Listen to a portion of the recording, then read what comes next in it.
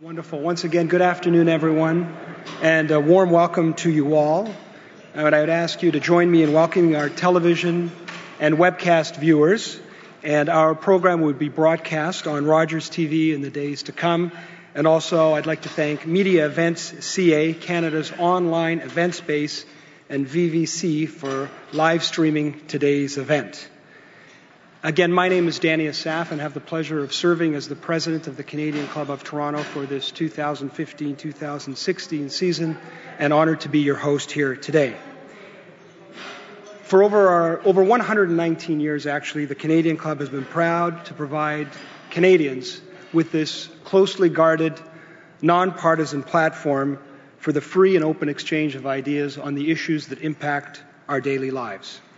Through our programs and our events, including our youth and young leaders programs, our diversity partnerships, joint events, and media and social media opportunities, we are always pleased to offer you dynamic political, social, and business figures, both from abroad and here at home. Before I take the opportunity to formally introduce today's guest speaker, I would ask you to provide me a short indulgence to tell you briefly about some of our exciting upcoming events. On May 31st, we're proud to host Isidore Sharp, the founder and chairman of Four Seasons Hotels and Resorts, who will receive our 2015 Lifetime Achievement Award. And on June 2nd, we're looking forward to hosting Premier Brian Pallister of Manitoba, who we're proud will take our podium on that date. To learn more about the Canadian Club and our events, please feel free to visit us at canadianclub.org. And you can also follow the conversation via Twitter at CDNCLBTO. Also, I would like to take an opportunity to express a special thanks to our event sponsor, TD Securities. Thank you.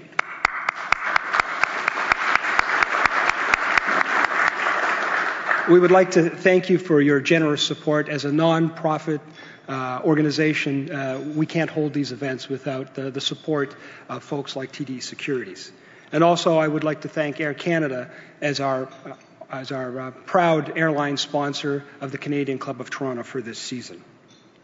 Now, it's my pleasure to introduce our guest speaker.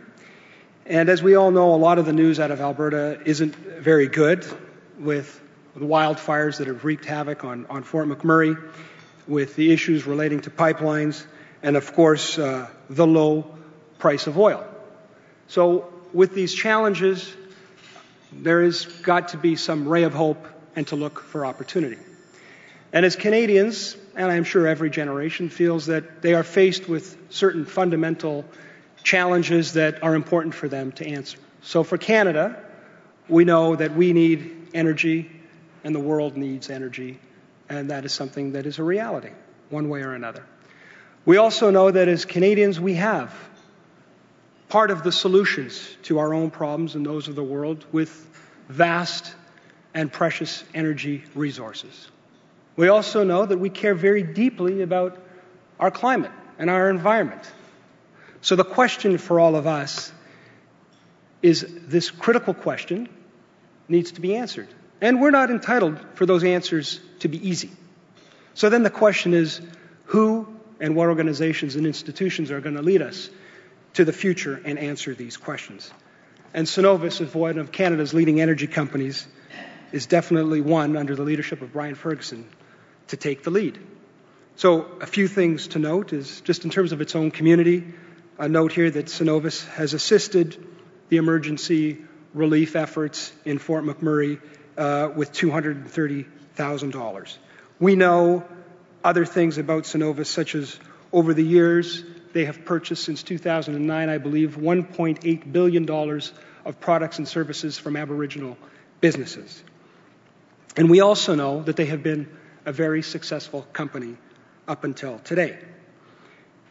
And we also know that they have taken their commitment to their own employees very seriously, with freezing salaries of executives for 3 years, more than their employees and others. And people like Brian Ferguson have taken the lead on that. Brian serves, as you know, as the president and CEO of Cenovus since its inception in 2009. He joined Cenovus in 1984 and joined the management team as far back as 1994. He is a graduate of the University of Alberta Commerce Program. And in case I haven't mentioned already, I'm also from Alberta and proud to say an alumni of the University of Alberta and the Commerce Program. So it's a particularly proud moment for me here today to host him. He's also a member of the board at TD and a fellow of Chartered Professional Accountants of Alberta. And he's also been recently appointed to the Federal Minister of Finance Advisory Council on Economic Growth.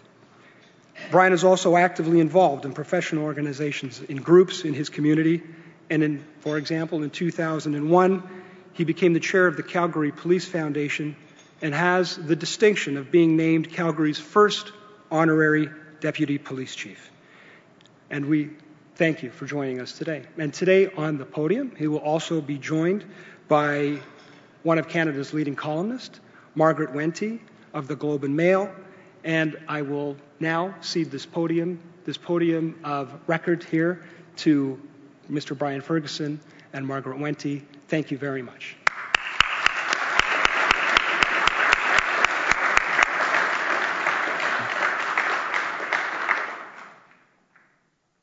Thank you.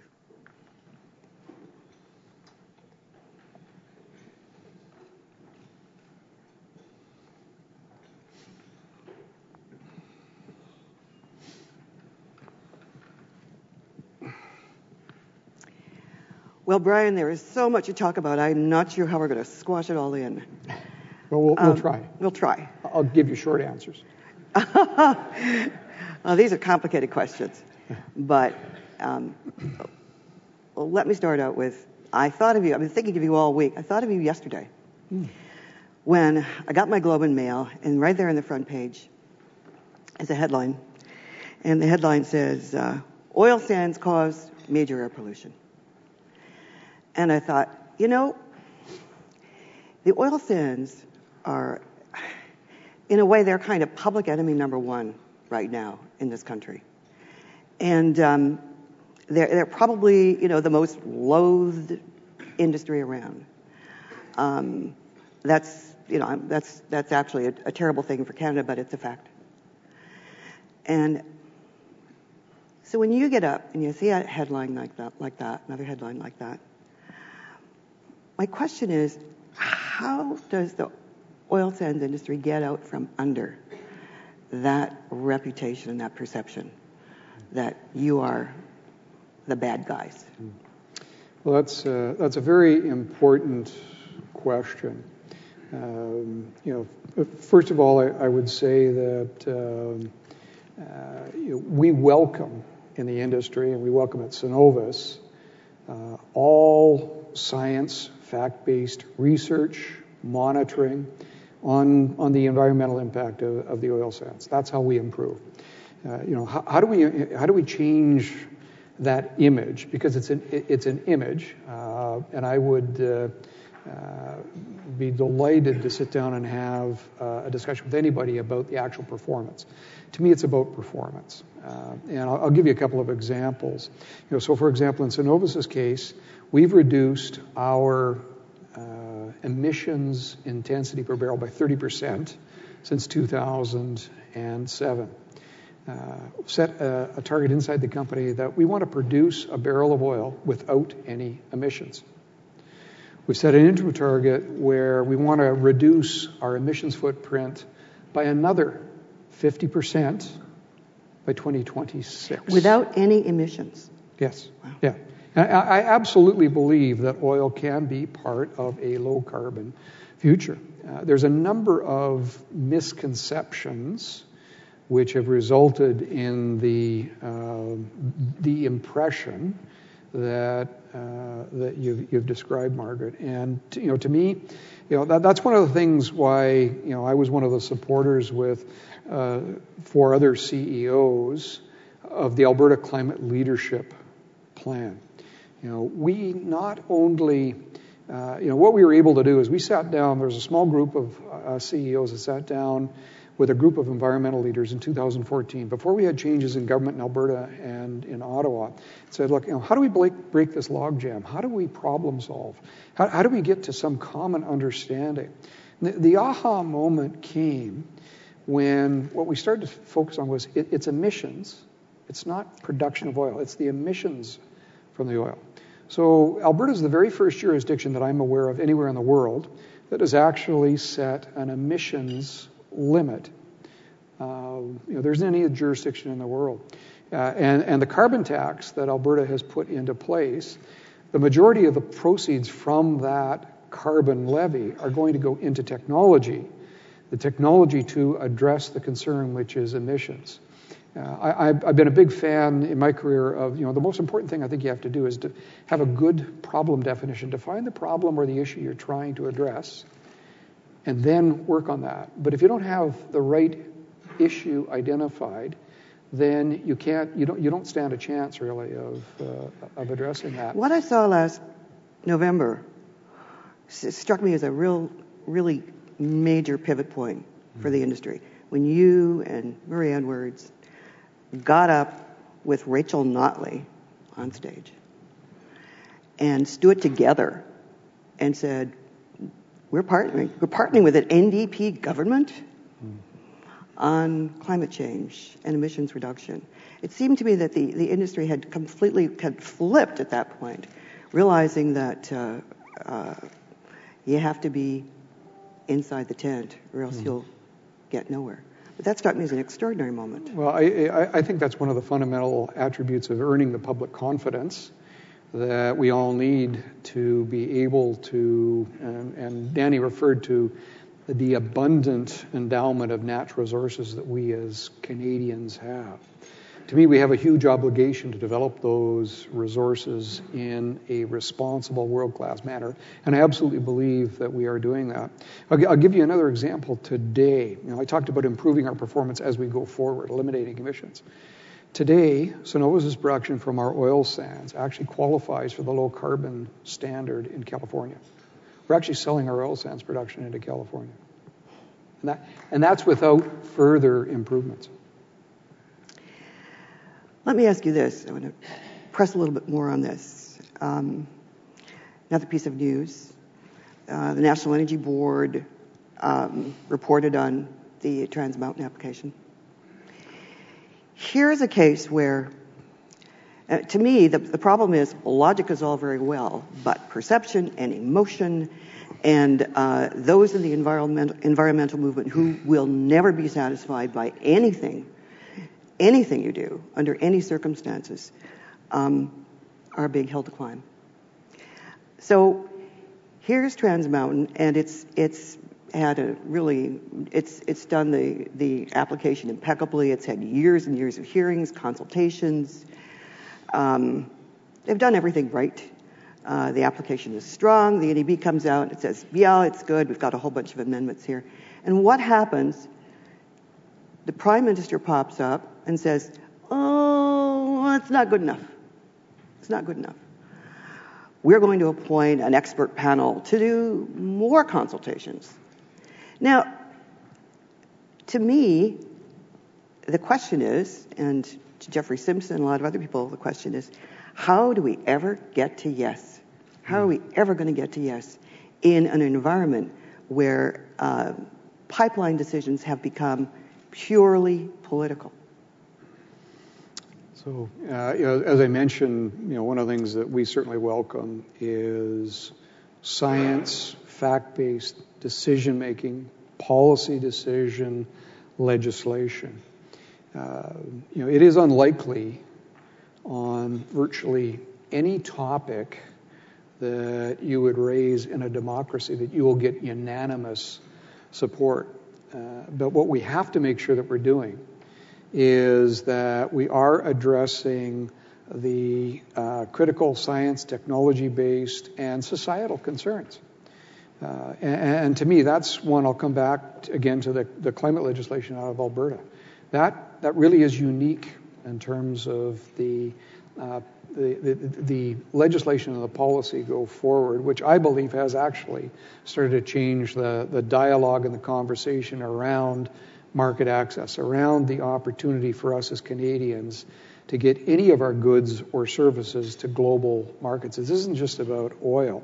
We've got to get our finished goods to global markets. We've got to be able to get grain to global markets. We've got to be able to get wood products. You name it, we've got to have access. And in today's world, the headline you read that you described in the Globe and Mail, I'll bet you there was 10 other headlines about something else that's going on somewhere else in the world, not just in Canada. And this is a global, we are in a global environment. We are a trading nation.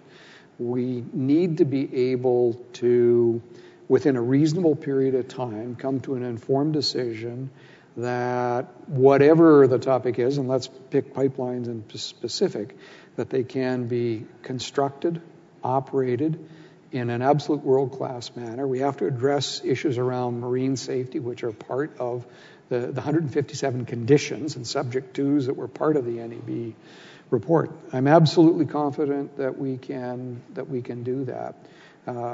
If it takes, and what the federal government has done is said that they've created this tripartite panel, which will report by November of this year, and then decision goes to Governor and Council, which is Cabinet, by the end of the year.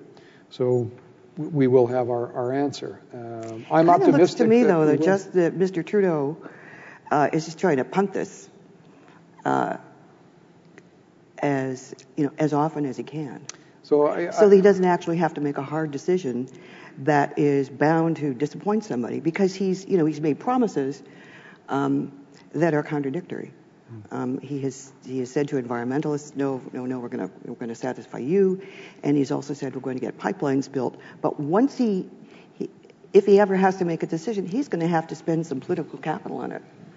Yes. Do you think he's ready to do that?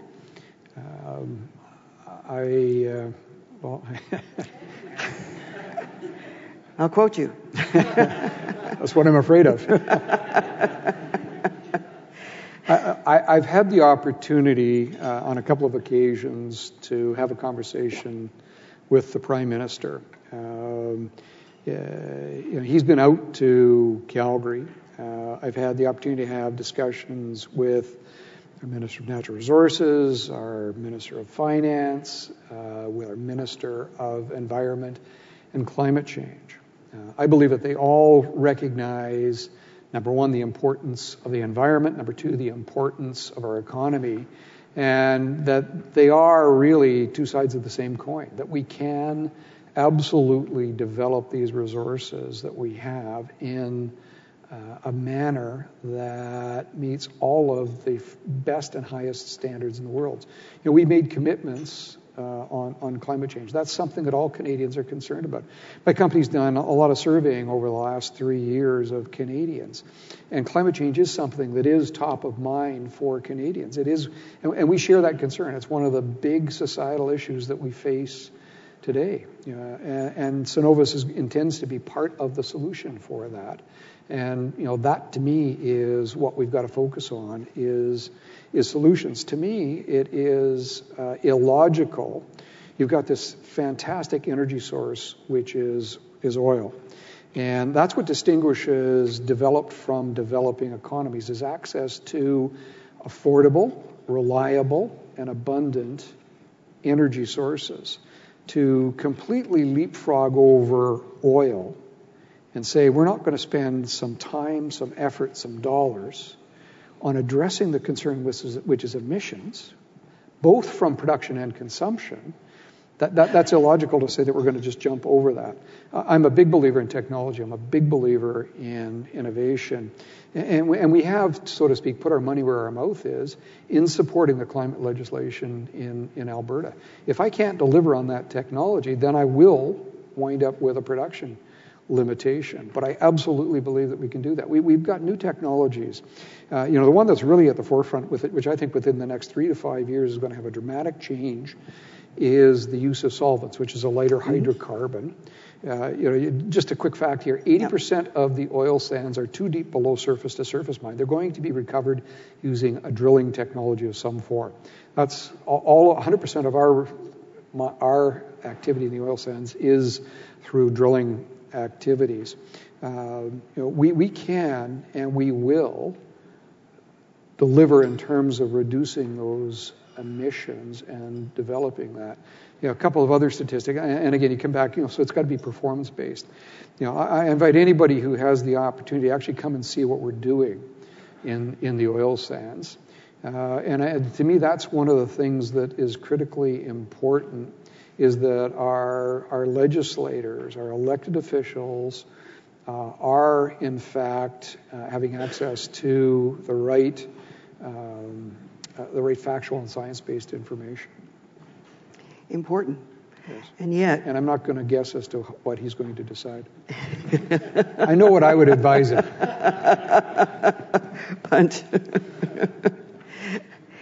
And yet, it remains a fact, at least for the foreseeable future, that any increase in production, and Cenovus plans a big increase in production, oil sands production in the next little while, will increase CO2 emissions.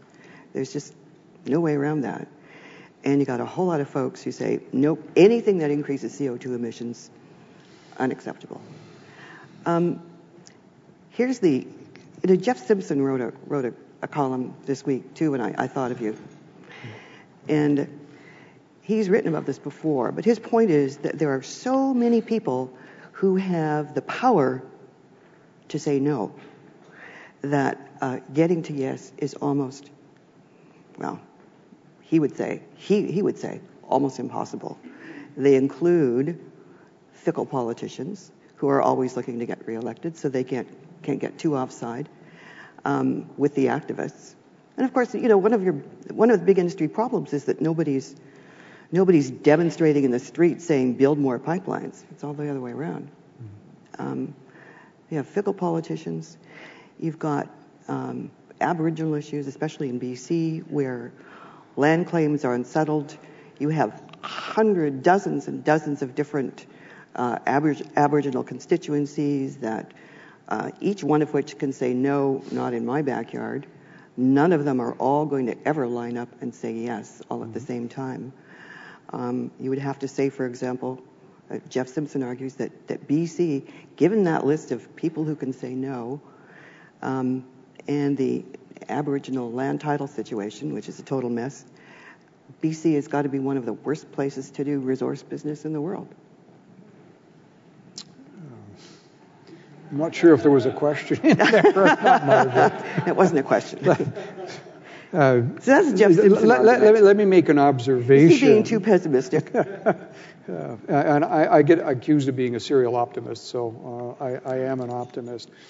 I think that we absolutely demonstrated when we started the conversation with this group of environmental leaders in 2014 that even if you've got different viewpoints, if you're prepared to sit down and have a discussion about what those differences are and define the real issue you're concerned about, that you can absolutely find a solution. That's one of the hallmarks of democracy.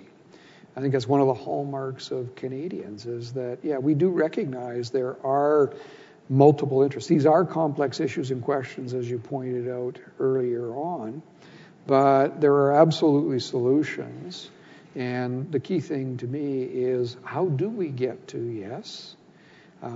It may not be unanimous, but if it is a vast majority, then and we can demonstrate to those that continue to have concerns that the performance is actually there and that the issues they were concerned about are being in fact addressed, that's how we move forward. Let's talk about the interesting question from the audience. Let's talk about Energy East. All these pipelines are controversial. Mm-hmm. Energy East, maybe can't get built because of political opposition in Quebec. And the federal government is going to be careful with that one. Does Energy East have a chance, do you think? It's such to me, and probably to most people, it's an absolutely logical no-brainer, but in this world where logic doesn't run things. So what do you think the outlook is there? I think the answer is yes, it absolutely does. It stands more than a chance. And what I should also disclose is that Cenovus is and has made commitments to the Trans Mountain expansion, to the Northern Gateway Pipeline, to Keystone XL, and to Energy East. You know, we're of the view that we need a portfolio of options to get our product to Tidewater. You know, Energy East is one that obviously, repurposing a portion of the natural gas mainline to Montreal and then new build through Quebec to Saint John. This is an incredibly important and, to me, rational project for our country.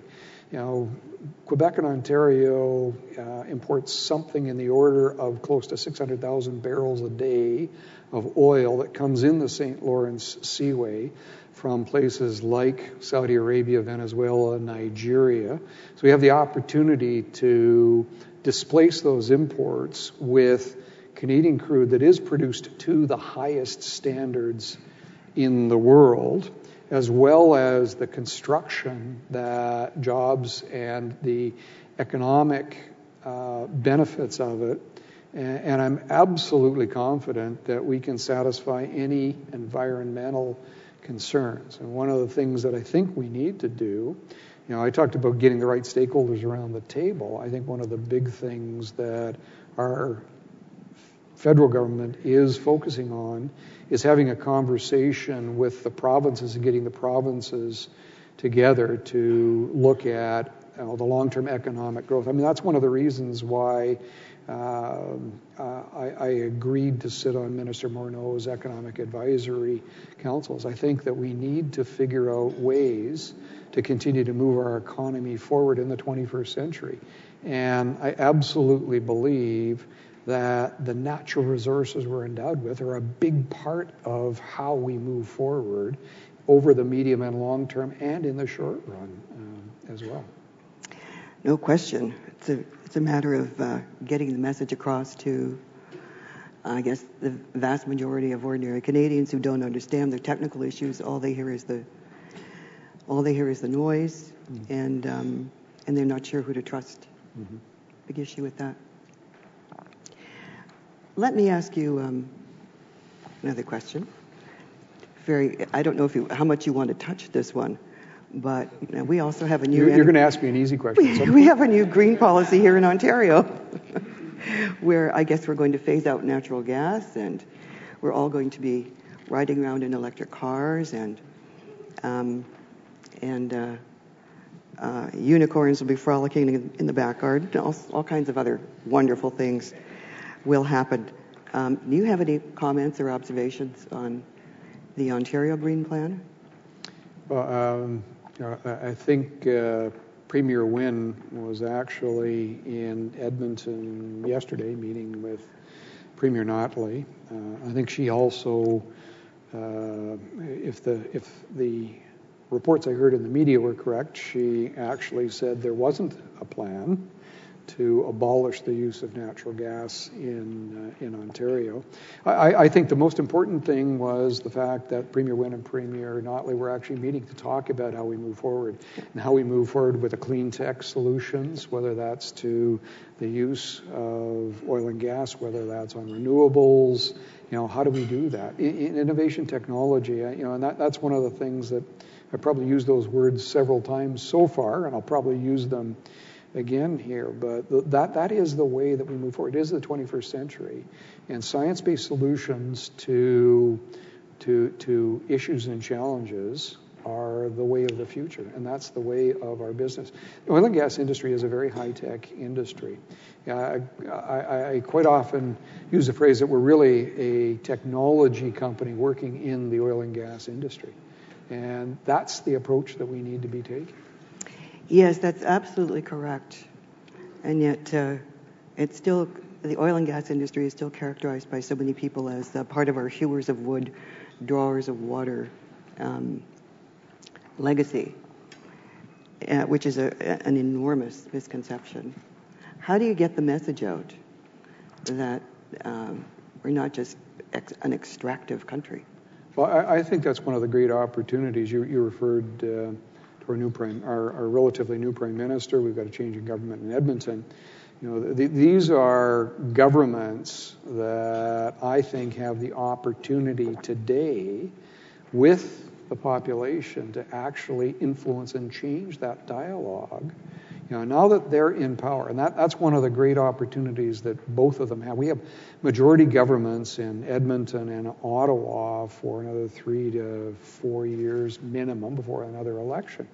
Majority governments can make policy decisions, and that's, to me, where it's really important that our legislators, our policymakers, have got access to the correct factual information to make informed decisions. That's why we elect people in this country, is to make those laws and govern the country. This is a very interesting question from Harvey Lamb. Thank you, Harvey. You've stressed that Cenovus is not just in the oil sands business anymore, but is also in the business of coming up with technological solutions to climate change by finding ways to reduce carbon emissions and invest in clean energy. How important is it for the future of your company to invest in clean energy? And how do you get that balance right between present and future goals? So one of the energy products that I would put in clean energy, remember my statement that I want to be able to produce a barrel of oil without any emissions. I absolutely believe that hydrocarbons can be part of a clean energy future and a low carbon future. We've partnered, for example, and set up a clean tech fund that's based out of Vancouver with the BC Clean Tech industry. Its focus is on commercializing technologies that will address not just production but also environmental issues as it relates to the oil and gas industry. We're one of the founding members of an organization called COSIA, which is the Canadian Oil Sands Innovation Allowance, where 13 oil sands producers got together. We have agreed to combine efforts to improve our environmental performance. We have pooled $1.3 billion in IP that is focused on improving environmental performance. And it's focused on 4 platforms. One is land, water, tailings ponds, and the other one is GHGs. We have basically solved land, water, and tailings now as an industry, and our focus is on GHG. As I said, as a company, we're really trying to partner with like-minded companies in our industry, with academia, with young entrepreneurs around the world to address what you and I and others in this room do on a day-to-day basis in terms of the emissions from our lifestyles. And we can absolutely do that. So environmentally responsible oil sands industry is the message that you are trying to put out there. Environmentally responsible oil sands industry that can compete in today's low price environment. Yes, right. Yeah, let's talk about that for a bit. Okay. You have said a month ago that this year, 2016 so far, for Cenovus has been among the most brutally tough or toughly brutal business conditions in a long, long time. Can you describe the landscape there and tell us if you see any let-up in sight? Sure. I need to preface my response by saying every business, every industry will go through business cycles and will go through downturns. I don't need to remind people in Toronto about 2008, 2009. We are obviously experiencing a very pronounced and structural change in the oil industry. This is change that's happening around the world. It isn't just here in Canada. It's not just in Calgary. We have been, as a company, we've actually reduced our expenditures in terms of operating costs, G&A costs, capital by over $1 billion over the last 18 months. In the first quarter, my cash operating costs in the oil sands were under $10 Canadian per barrel. We've reduced our operating costs by about 40% per barrel. We're focusing on new structural changes, and this is one of the most difficult parts. And obviously, one of the things that's very front of mind for me is my shareholders, but also my employees. And obviously, shareholders have experienced a big downturn, not just in my stock, but in the energy sector, generally speaking, over the last 24 months. From an employee perspective, this is one of those things. These are decisions that are the worst decisions a CEO needs and has to be involved in, are staffing reductions. They're very difficult. They impact people's lives, their careers, their families, but they're necessary. I have to make sure that Cenovus is a company that has a cost structure that can compete against the marginal barrel supply in North America.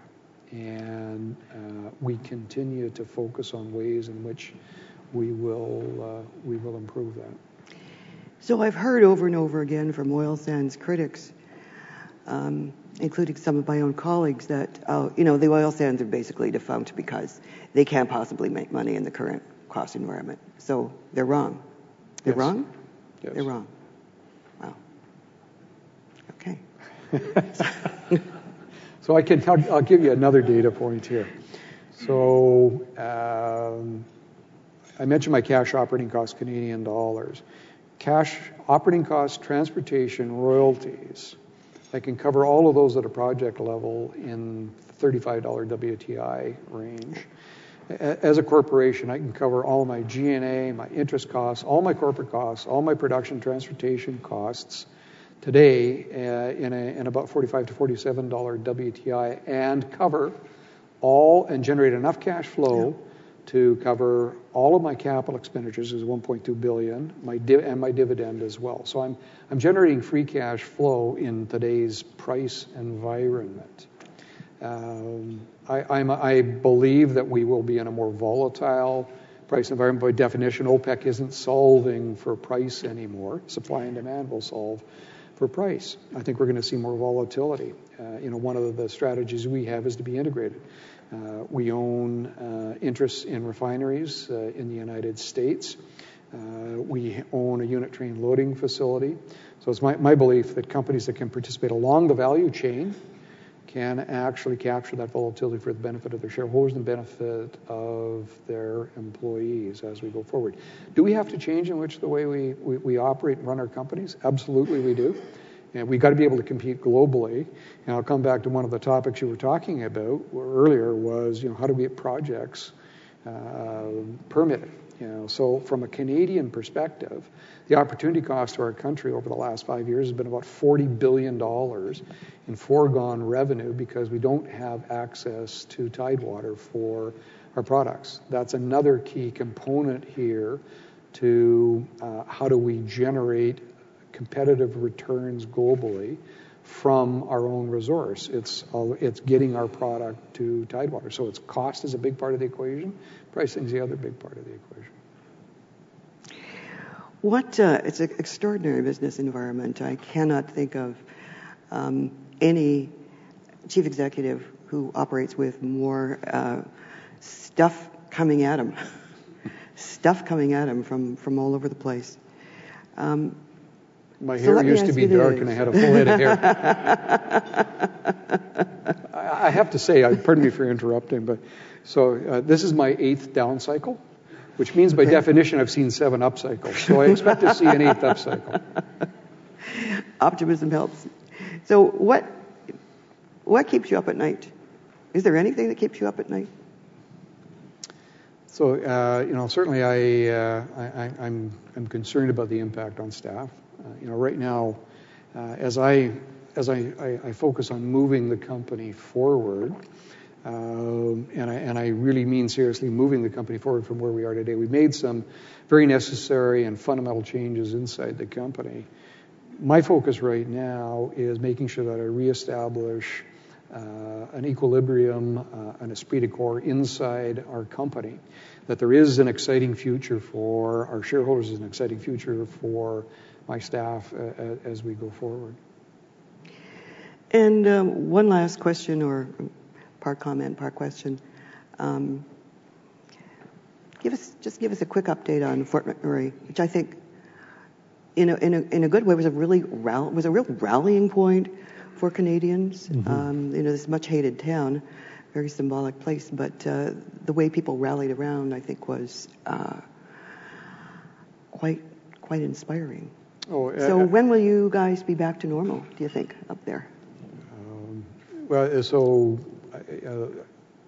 a little bit of a moving target, but it's certainly within the next few weeks that production will be back up and running. What has to happen before you can start to move people back into Fort McMurray is you got to make sure that it's safe for them to go back, that they got the access to the goods and services. So you have to have the industrial and the commercial base back up and running, and then they're going to stage people coming back into Fort McMurray. You won't have 90,000 people going up all at the same time. The way you started the observation of the question, I think, was a fantastic one. It's been amazing to me as a Canadian to observe, the contribution. I mean, the donations that have come into the Canadian Red Cross, for example, are really, really phenomenal. Support by the country. This looks like it may be the largest natural disaster in Canadian history. To me, it's amazing that we were able to evacuate 90,000 people in a very, very short order without any significant injuries, let alone any deaths. One of the key reasons for that, I believe, is that you've got basically at least half the population of Fort McMurray that is trained daily in emergency response procedures and in safety. So again, that is one of the things that is core to the way our industry operates, is workplace safety, is process safety. And those are, I think, tangible examples of the responsible way in which we develop the... So in a way, it really showed the values of the industry and the people that are at their best. I believe so, yes. Wonderful. I wish you all success. Thank you so much. Thank you, Margaret. Thank you.